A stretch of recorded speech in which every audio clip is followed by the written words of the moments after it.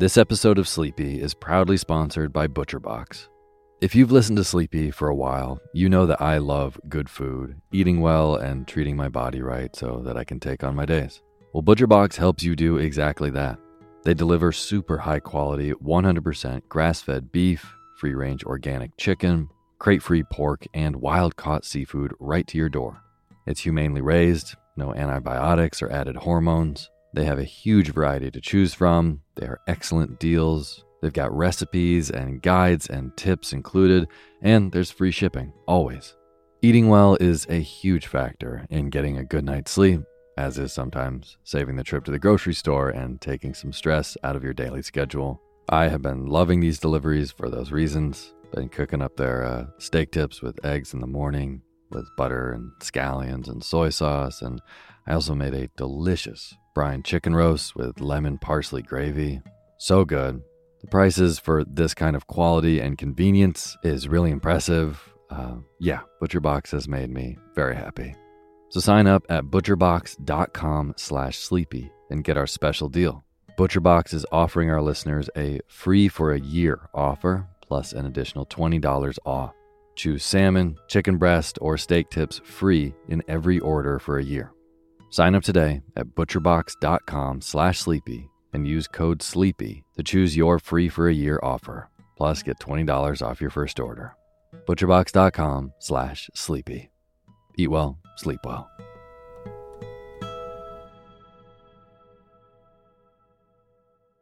Hey, my name's Otis Gray, and you're listening to Sleepy.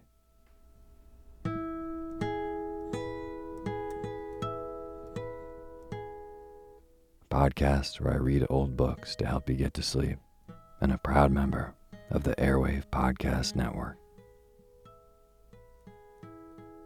I have got a wonderful, snoozy bedtime story for you tonight. But before we get to tonight's reading, I just want to thank all of our patrons on patreon.com. Ashley Shepley, Milton Varbefriere, Kimberly Pate, Lily Pate, Lindsay McIntyre, Lisa Boyle, Caitlin, Tracy Payne, Natasha Hillier, Robin Miniter, Sarah Jorgensen, Susan Van Etten, Sam Lucci, Noelle Ibe, Bailey Whited, Christina Franz, Pete Niner, and Jessica Walker. Thank you all so much for being part of making this show. For those of you who don't know, all the names that I just read, they are supporters of the Sleepy Podcast on patreon.com/sleepyradio. Patreon is a really great site where you can go on and support artists and the work that they make. So if the show works for you, it helps you sleep, and maybe you've passed it along to a friend and it's helped them sleep, maybe consider supporting this podcast on patreon.com/sleepyradio with pledges of $1 a month, $2, $5 a month gets you access to a special Patreon poetry feed where I send you poetry readings right to your email twice a month just for donating. So if you want to be a part of making this show, go to patreon.com/sleepyradio. Thank you. And as always, the music that you're listening to is by my good friend James Lepkowski, and the cover art for Sleepy is illustrated by Gracie Kanan. So, pretty cool thing about tonight's show.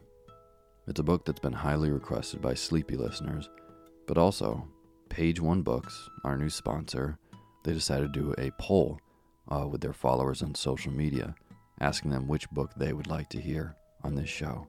And it looks like overwhelmingly, they chose Sense and Sensibility by Jane Austen. Now, I've never read this book, but people who listen to Sleepy have been requesting this for a long time now. So I'm very, very happy to finally get to it.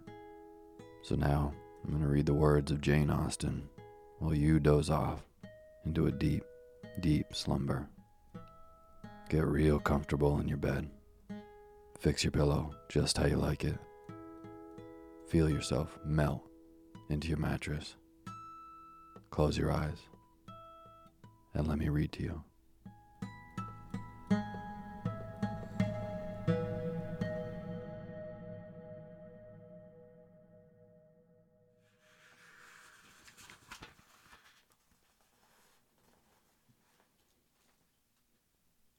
family of Dashwood had long been settled in Sussex.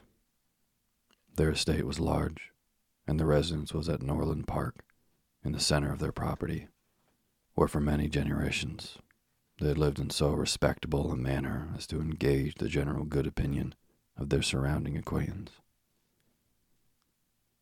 The late owner of this estate was a single man who lived to a very advanced age, and who for many years of his life had a constant companion and housekeeper in his sister. But her death, which happened 10 years before his own, produced a great alteration in his home. For to supply her loss, he invited and received into his house the family of his nephew, Mr. Henry Dashwood, the legal inheritor of the Norland estate, and the person to whom he intended to bequeath it. In the society of his nephew and niece and their children, the old gentleman's days were comfortably spent. His attachment to them all increased. The constant attention of Mr. and Mrs. Henry Dashwood to his wishes, which proceeded not merely from interest, but from goodness of heart, gave him every degree of solid comfort with which his age could receive, and the cheerfulness of the children added a relish to his existence. By former marriage, Mr. Henry Dashwood had one son. By his present lady, 3 daughters. The son, a steady, respectable man, was amply provided for by the fortune of his mother, which had been large, and half of which developed on him on his coming of age. By his own marriage, likewise, which happened soon afterward, he added to his wealth. To him, therefore, the succession of the Norland estate was not so really important as to his sisters, for their fortune, independent of what might arise to them from their fathers inheriting that property, could be but small. Their mother had nothing, and their father only £7,000 in his own disposal, for the remaining moiety of his first wife's fortune was also secured to her child, and he had only a life interest in it. The old gentleman died. His will was read, and like almost every other will, gave as much disappointment as pleasure. He was neither so unjust nor so ungrateful as to leave his estate from his nephew, but he left it to him on such terms as destroyed half the value of the bequest. Mr. Dashwood had wished for it more for the sake of his wife and daughters than for himself or his son. But to his son and his son's son, a child of 4 years old, it was secured in such a way as to leave to himself no power of providing for those who were most dear to him, and who most needed a provision by any charge on the estate, or by any sale of its valuable woods. The whole was tied up for the benefit of this child, who, in occasional visits with his father and mother at Norland, had so far gained on the affections of his uncle by such attractions as are by no means unusual in children of 2 or 3 years old. An imperfect articulation, an earnest desire of having his own way, many cunning tricks, and a great deal of noise as to outweigh all the value of all the attention which for years he had received from his niece and her daughters. He meant not to be unkind, however, and as a mark of his affection for the 3 girls, he left them £1,000 apiece. Mr. Dashwood's disappointment was, at first, severe, but his temper was cheerful and sanguine, and he might reasonably hope to live many years, and by living economically, lay by a considerable sum from the produce of an estate already large and capable of almost immediate improvement. But the fortune, which had been so tardy in coming, was his only 1 12-month. He survived his uncle no longer, and £10,000, including the late legacies, was all that remained for his widow and daughters. His son was sent for as soon as his danger was known, and to him Mr. Dashwood recommended, with all the strength and urgency which illness could command, the interest of his mother-in-law and sisters. Mr. John Dashwood had not the strong feelings of the rest of the family, but he was affected by a recommendation of such a nature at such a time, and he promised to do everything in his power to make them comfortable. His father was rendered easy by such an assurance, and Mr. John Dashwood had then leisure to consider how much there might prudently be in his power to do for them. He was not an ill-disposed young man, unless to be rather cold-hearted and rather selfish is to be ill-disposed. But he was, in general, well respected, for he conducted himself with propriety in the discharge of his ordinary duties.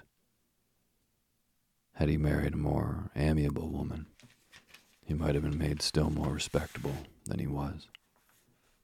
He might even have been made amiable himself, for he was very young when he married, and very fond of his wife. But Mrs. John Dashwood was a strong character of himself, more narrow-minded and selfish.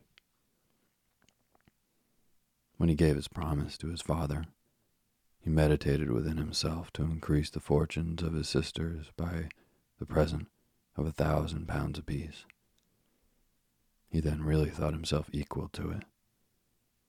The prospect of £4,000 a year, in addition to his present income, besides the remaining half of his own mother's fortune, it warmed his heart and made him feel capable of generosity. Yes, he would give them £3,000. It would be liberal and handsome. It would be enough to make them completely easy.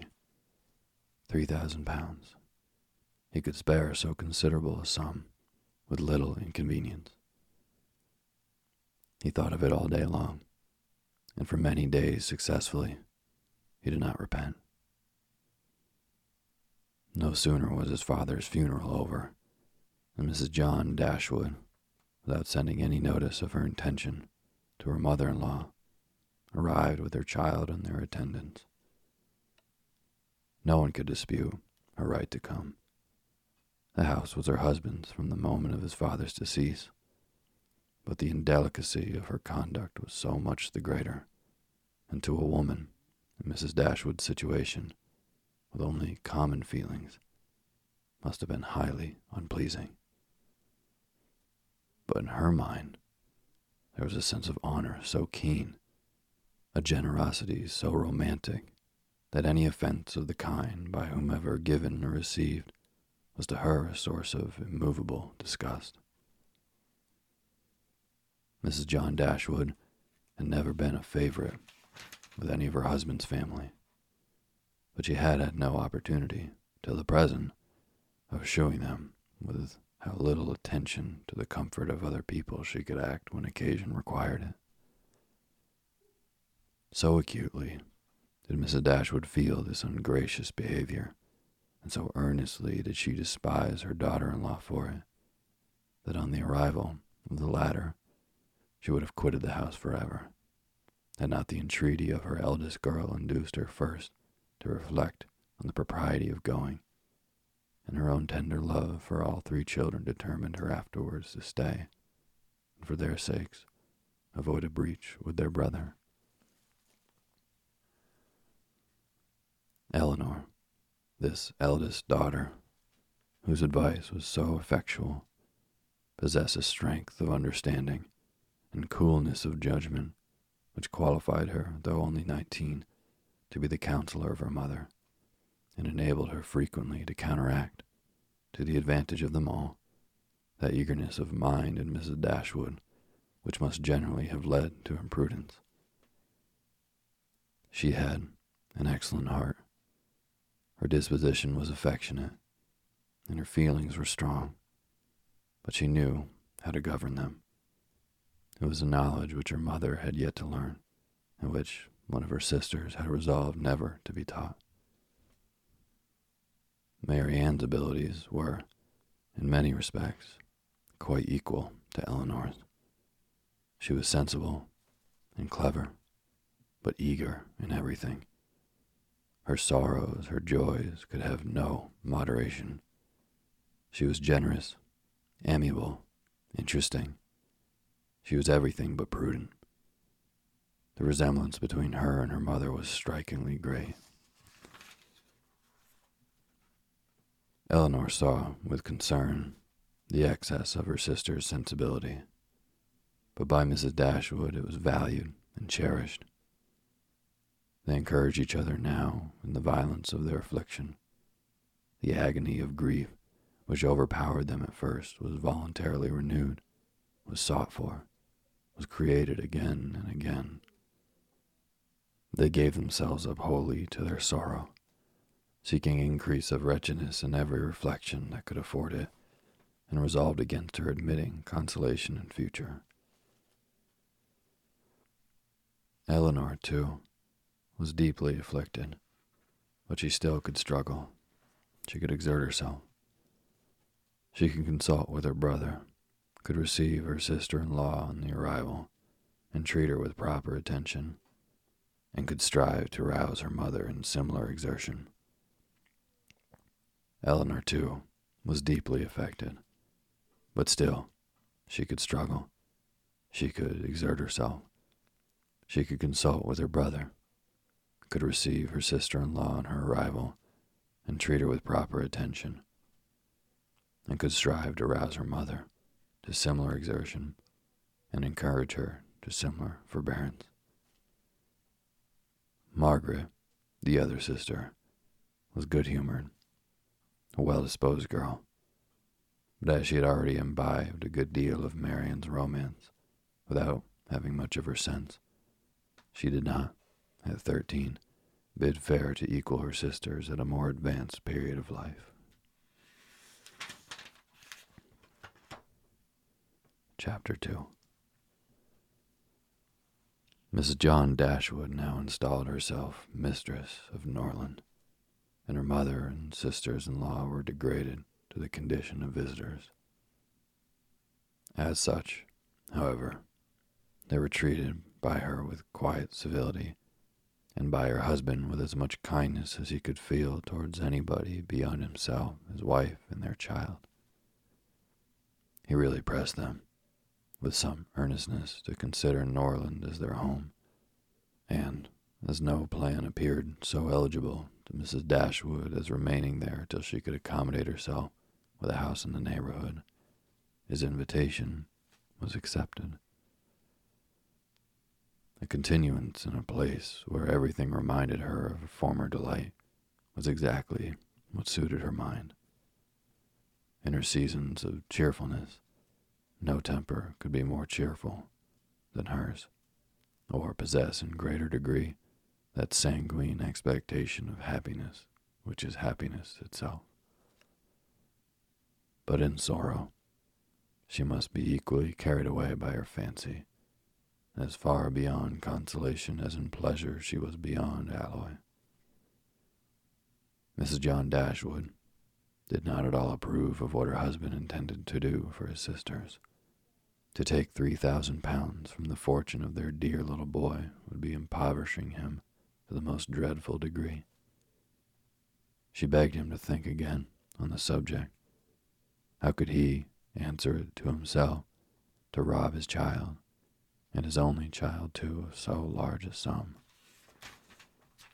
And what possible claim could the Miss Dashwoods, who were related to him only by half-blood, which she considered as no relationship at all, have on his generosity to so large an amount? It was very well known that no affection was ever supposed to exist between the children of any man by different marriages, and why was he to ruin himself and their poor little Harry by giving away all his money to his half-sisters? It was my father's last request to me, replied her husband, that I should assist his widow and daughters. He did not know what he was talking of, I dare say. 10 to 1, but he was light-headed at the time. Had he been in his right senses, he could not have thought of such a thing as begging you to give away half your fortune from your own child. He did not stipulate for any particular sum, my dear Fanny. He only requested me, in general terms, to assist them and make their situation more comfortable than it was in his power to do. Perhaps it would have been as well if he had left it wholly to myself. He could hardly suppose I should neglect them. But as he required the promise, I could not do less than give it. At least I thought so at the time. The promise, therefore, was given and must be performed. Something must be done for them whenever they leave Norland and settle in a new home. Well, then, let something be done for them, but that something need not be 3,000 pounds. Consider, she added, that when the money is once parted with, it never can return. Your sisters will marry, and it will be gone forever, if, indeed, it could be restored to our poor little boy. Why, to be sure, said her husband, very gravely, that would make great difference. The time may come when Harry will regret that so large a sum was parted with. If he should have a numerous family, for instance, it would be a very convenient addition. To be sure, it would.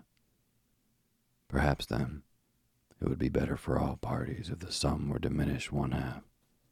500 pounds would be a prodigious increase to their fortunes.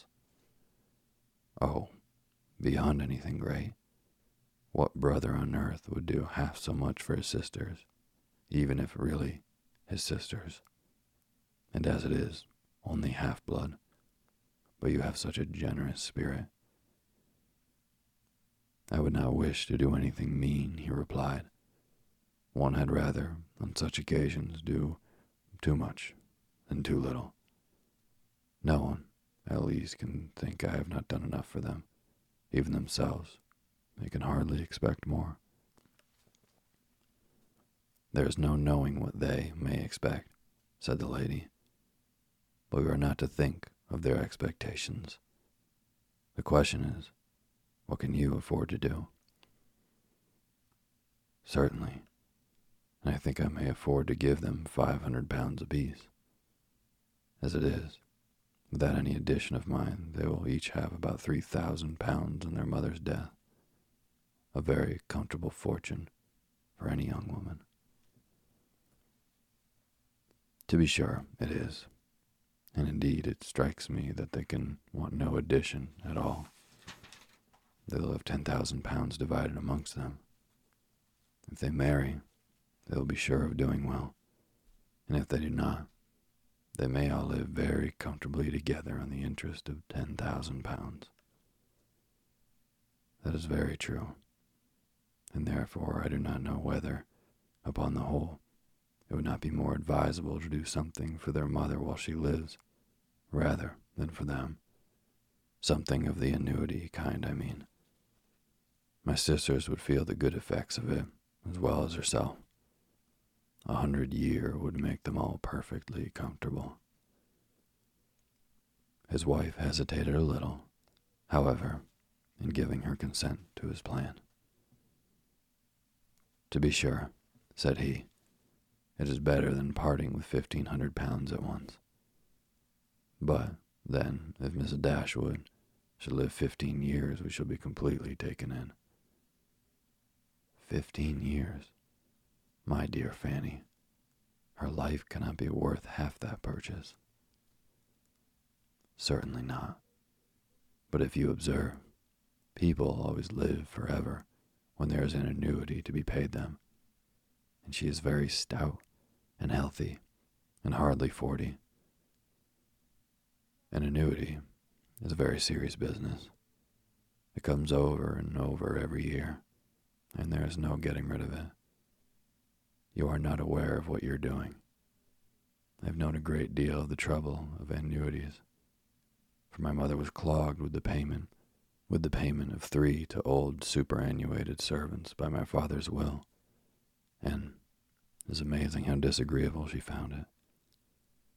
Twice every year these annuities were to be paid, and then there was the trouble of getting it to them, and then one of them was said to have died, and afterwards it turned out to be no such thing.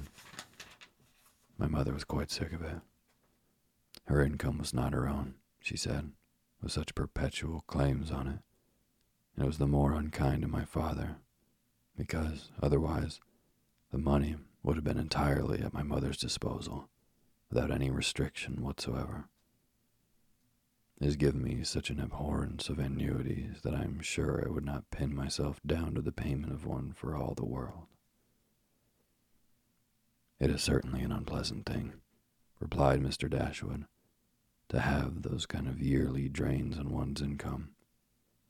One's fortune, as your mother justly says, is not one's own. To be tied down to the regular payment of such a sum on every rainy day is by no means desirable. It takes away one's independence. Undoubtedly. And after all, you have no thanks for it. They think themselves secure. You do no more than what is expected, and it raises no gratitude at all. If I were you, whatever I did should be done at my own discretion entirely. I would not bind myself to allow them anything yearly.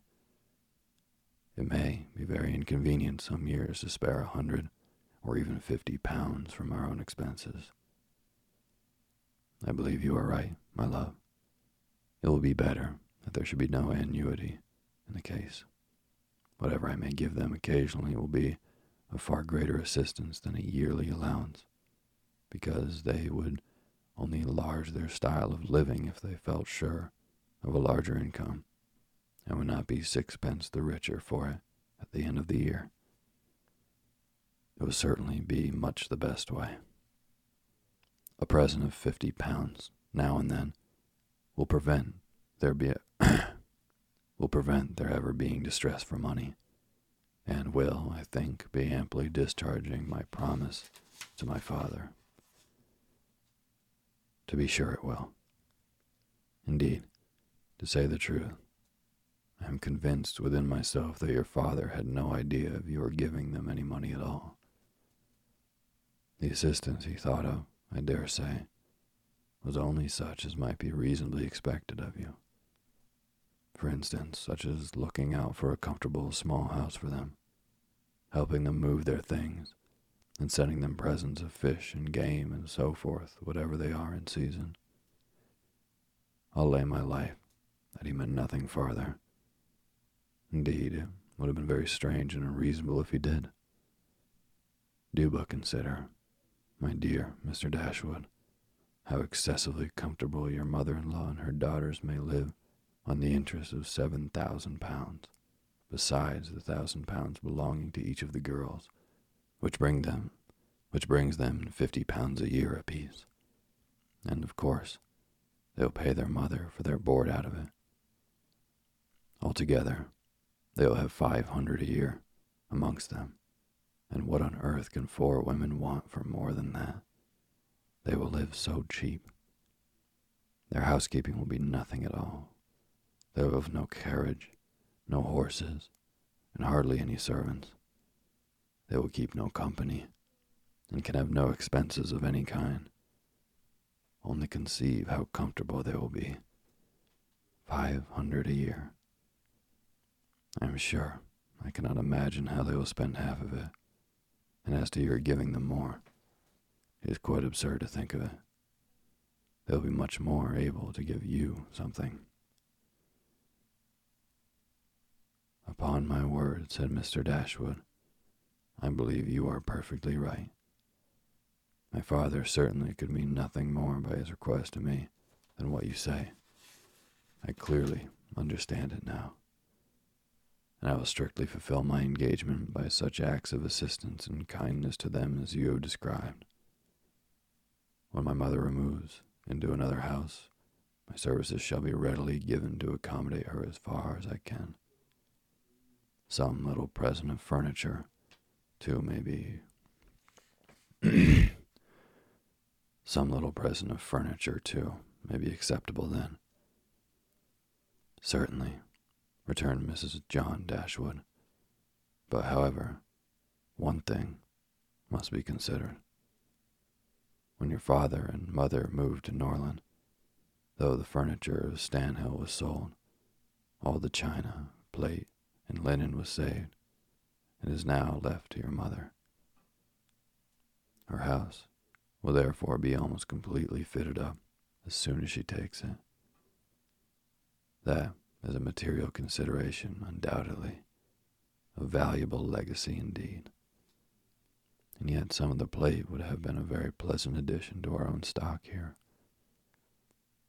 Yes, and the set of breakfast china is twice as handsome as what belongs to this house. A great deal too handsome, in my opinion, for any place they can ever afford to live in. But, however, so it is. Your father only thought of them. And I must say this, that you owe no particular gratitude to him, nor attention to his wishes, for we all know very well that if he could, he would have left almost everything in the world to them. This argument was irresistible. It gave to his intentions whatever of decision was wanting before, and he finally resolved that it would be absolutely necessary, if not highly indecorous, to do more for the widow and the children of his father than such kind of neighborly acts as his own wife pointed out. Chapter 3. Mrs. Dashwood remained at Norland several months, not from any disinclination to move when the sight of every well-known spot ceased to raise the violent emotion which it produced for a while, for when her spirits began to revive, and her mind became capable of some other exertion than that of heightening its affliction by melancholy remembrances, she was impatient to be gone, and indefatigable in her inquiries for a suitable dwelling in the neighborhood of Norland, for to remove far from that beloved spot was impossible. But she could hear of no situation that at once answered her notions of comfort and ease, and suited the prudence of her eldest daughter, whose steadier judgment rejected several houses as too large for their income, which her mother would have approved. Mrs. Dashwood had been informed by her husband of the solemn promise on the part of his son in their favor, which gave comfort to his last earthly reflections. She doubted the sincerity of this assurance no more than he had doubted it himself, and she thought of it for her daughter's sake with satisfaction, though as for herself, she was persuaded that a much smaller provision than 7,000 L would support her in affluence. For their brother's sake, too, for the sake of his own heart, she rejoiced, and she reproached herself for being unjust to his merit before, and believing him incapable of generosity. His attentive behavior to herself and his sisters convinced her that their welfare was dear to him, and for a long time she firmly relied on the liberality of his intentions. The contempt which she had, very early in their acquaintance, felt for their daughter-in-law was very much increased by the farther knowledge of her character, which half a year's residence in her family afforded, and perhaps, in spite of every consideration of politeness or maternal affection on the side of the former, the two ladies might have found it impossible to have lived together so long, had not a particular circumstance occurred to give still greater eligibility, according to the opinions of Mrs. Dashwood, to her daughter's continuance at Norland. This circumstance was a growing attachment between her eldest girl and the brother of Mrs. John Dashwood, a gentlemanlike and pleasing young man, who was introduced to their acquaintance soon after his sister's establishment at Norland, and who had since spent the greatest part of his time there. Some others, might have encouraged the intimacy from motives of interest, for Edward Ferrars was the eldest son of a man who had died very rich, and some might have repressed it from motives of prudence, for, except a trifling sum, the whole of his fortune depended on the will of his mother. But Mrs. Dashwood was alike uninfluenced by either consideration. It was enough for her that he appeared to be amiable, that he loved her daughter, and that Eleanor returned the partiality. It was contrary to every doctrine of hers that difference of fortune should keep any couple asunder who were attracted by resemblance of disposition, and that Eleanor's merit should not be acknowledged by everyone who knew her was to her comprehension impossible. Edward Ferrars was not recommended to their good opinion by any peculiar graces of person or address. He was not handsome, and his manners required intimacy to make them pleasing. He was too diffident to do justice to himself, but when his natural shyness was overcome, his behavior gave every indication of an open, affectionate heart. His understanding was good, and his education had given it solid improvement, but he was neither fitted by abilities nor disposition to answer the wishes of his mother and sister, who longed to see him distinguished, as they hardly knew what. They wanted him to make a fine figure in the world in some manner or other. His mother wished to interest him in political concerns, to get him into Parliament, or to see him connected with some of the great men of the day. Mrs. John Dashwood wished it likewise, but in the meanwhile, till one of these superior blessings could be attained, it would have quieted her ambition to see him driving a barouche. But Edward had no turn for great men or barouches. All his wishes centered in domestic comfort for the quiet of the private life. Fortunately, he had a younger brother who was more promising. Edward had been staying several weeks in the house before he engaged much of Mrs. Dashwood's attention, for she was, at the time, in such affliction as rendered her careless of her surrounding objects. She saw only that he was quiet and unobtrusive, and she liked him for it. He did not disturb the wretchedness of her mind by ill-timed conversation. She was first called to observe and approve him farther by a reflection which Eleanor chanced one day to make on the difference between him and his sister. It was a contrast which recommended him most forcibly to her mother. "It is enough," said she. "To say that he is unlike Fanny is enough. It implies everything amiable. I love him already." "I think you will like him," said Eleanor, "when you know more of him." "Like him," replied her mother with a smile. "I feel no sentiment of approbation inferior to love. You may esteem him. I have never yet known what it was to separate esteem and love." Mrs. Dashwood now took pains to get acquainted with him. Her manners were attaching, and soon banished his reserve. She speedily comprehended all his merits.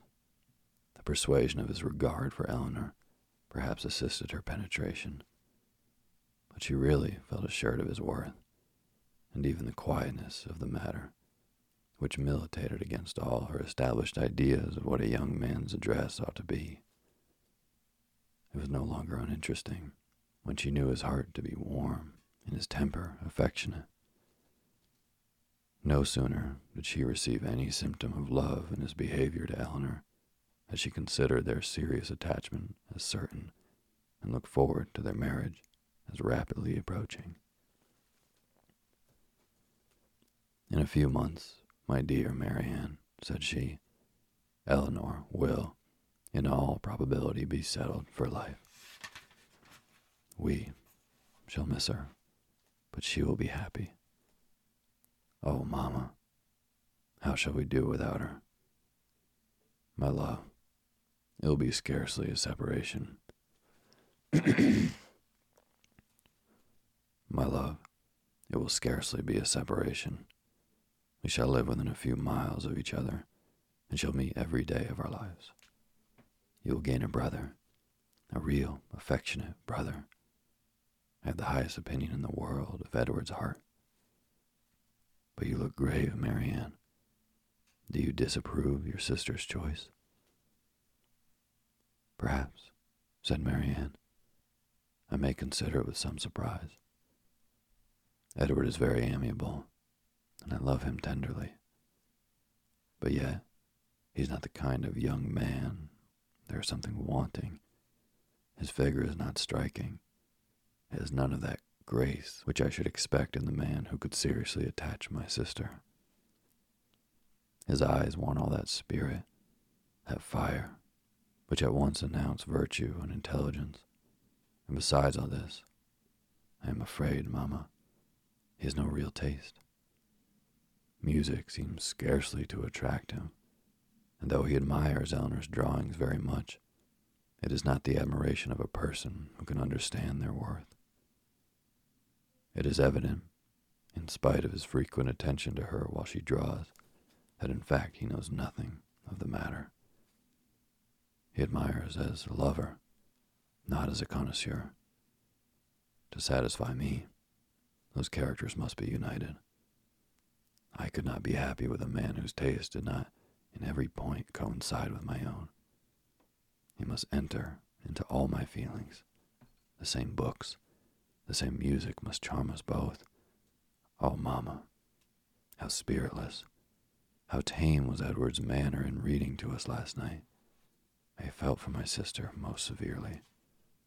Yet she bore it with so much composure. She seemed scarcely to notice it. I could hardly keep my seat.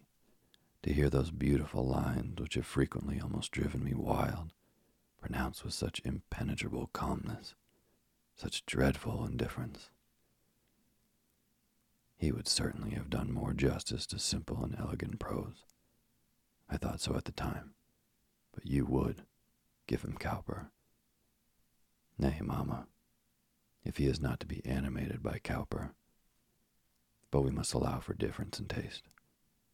Eleanor has not my feelings, and therefore she may overlook it and be happy with him. But it would have broke my heart had I loved him. But it would have broke my heart had I loved him to hear him read with so little sensibility. Mamma, the more I know of the world, the more I am convinced that I shall never see a man whom I can really love. It requires so much. He must have all of Edward's virtues, and his person and manners must be an ornament of his goodness with every possible charm. Remember, my love, that you are not 17. It is yet too early in life to despair of such a happiness. Why should you be less fortunate than your mother? In one circumstance only, my Marianne, may your destiny be different from hers.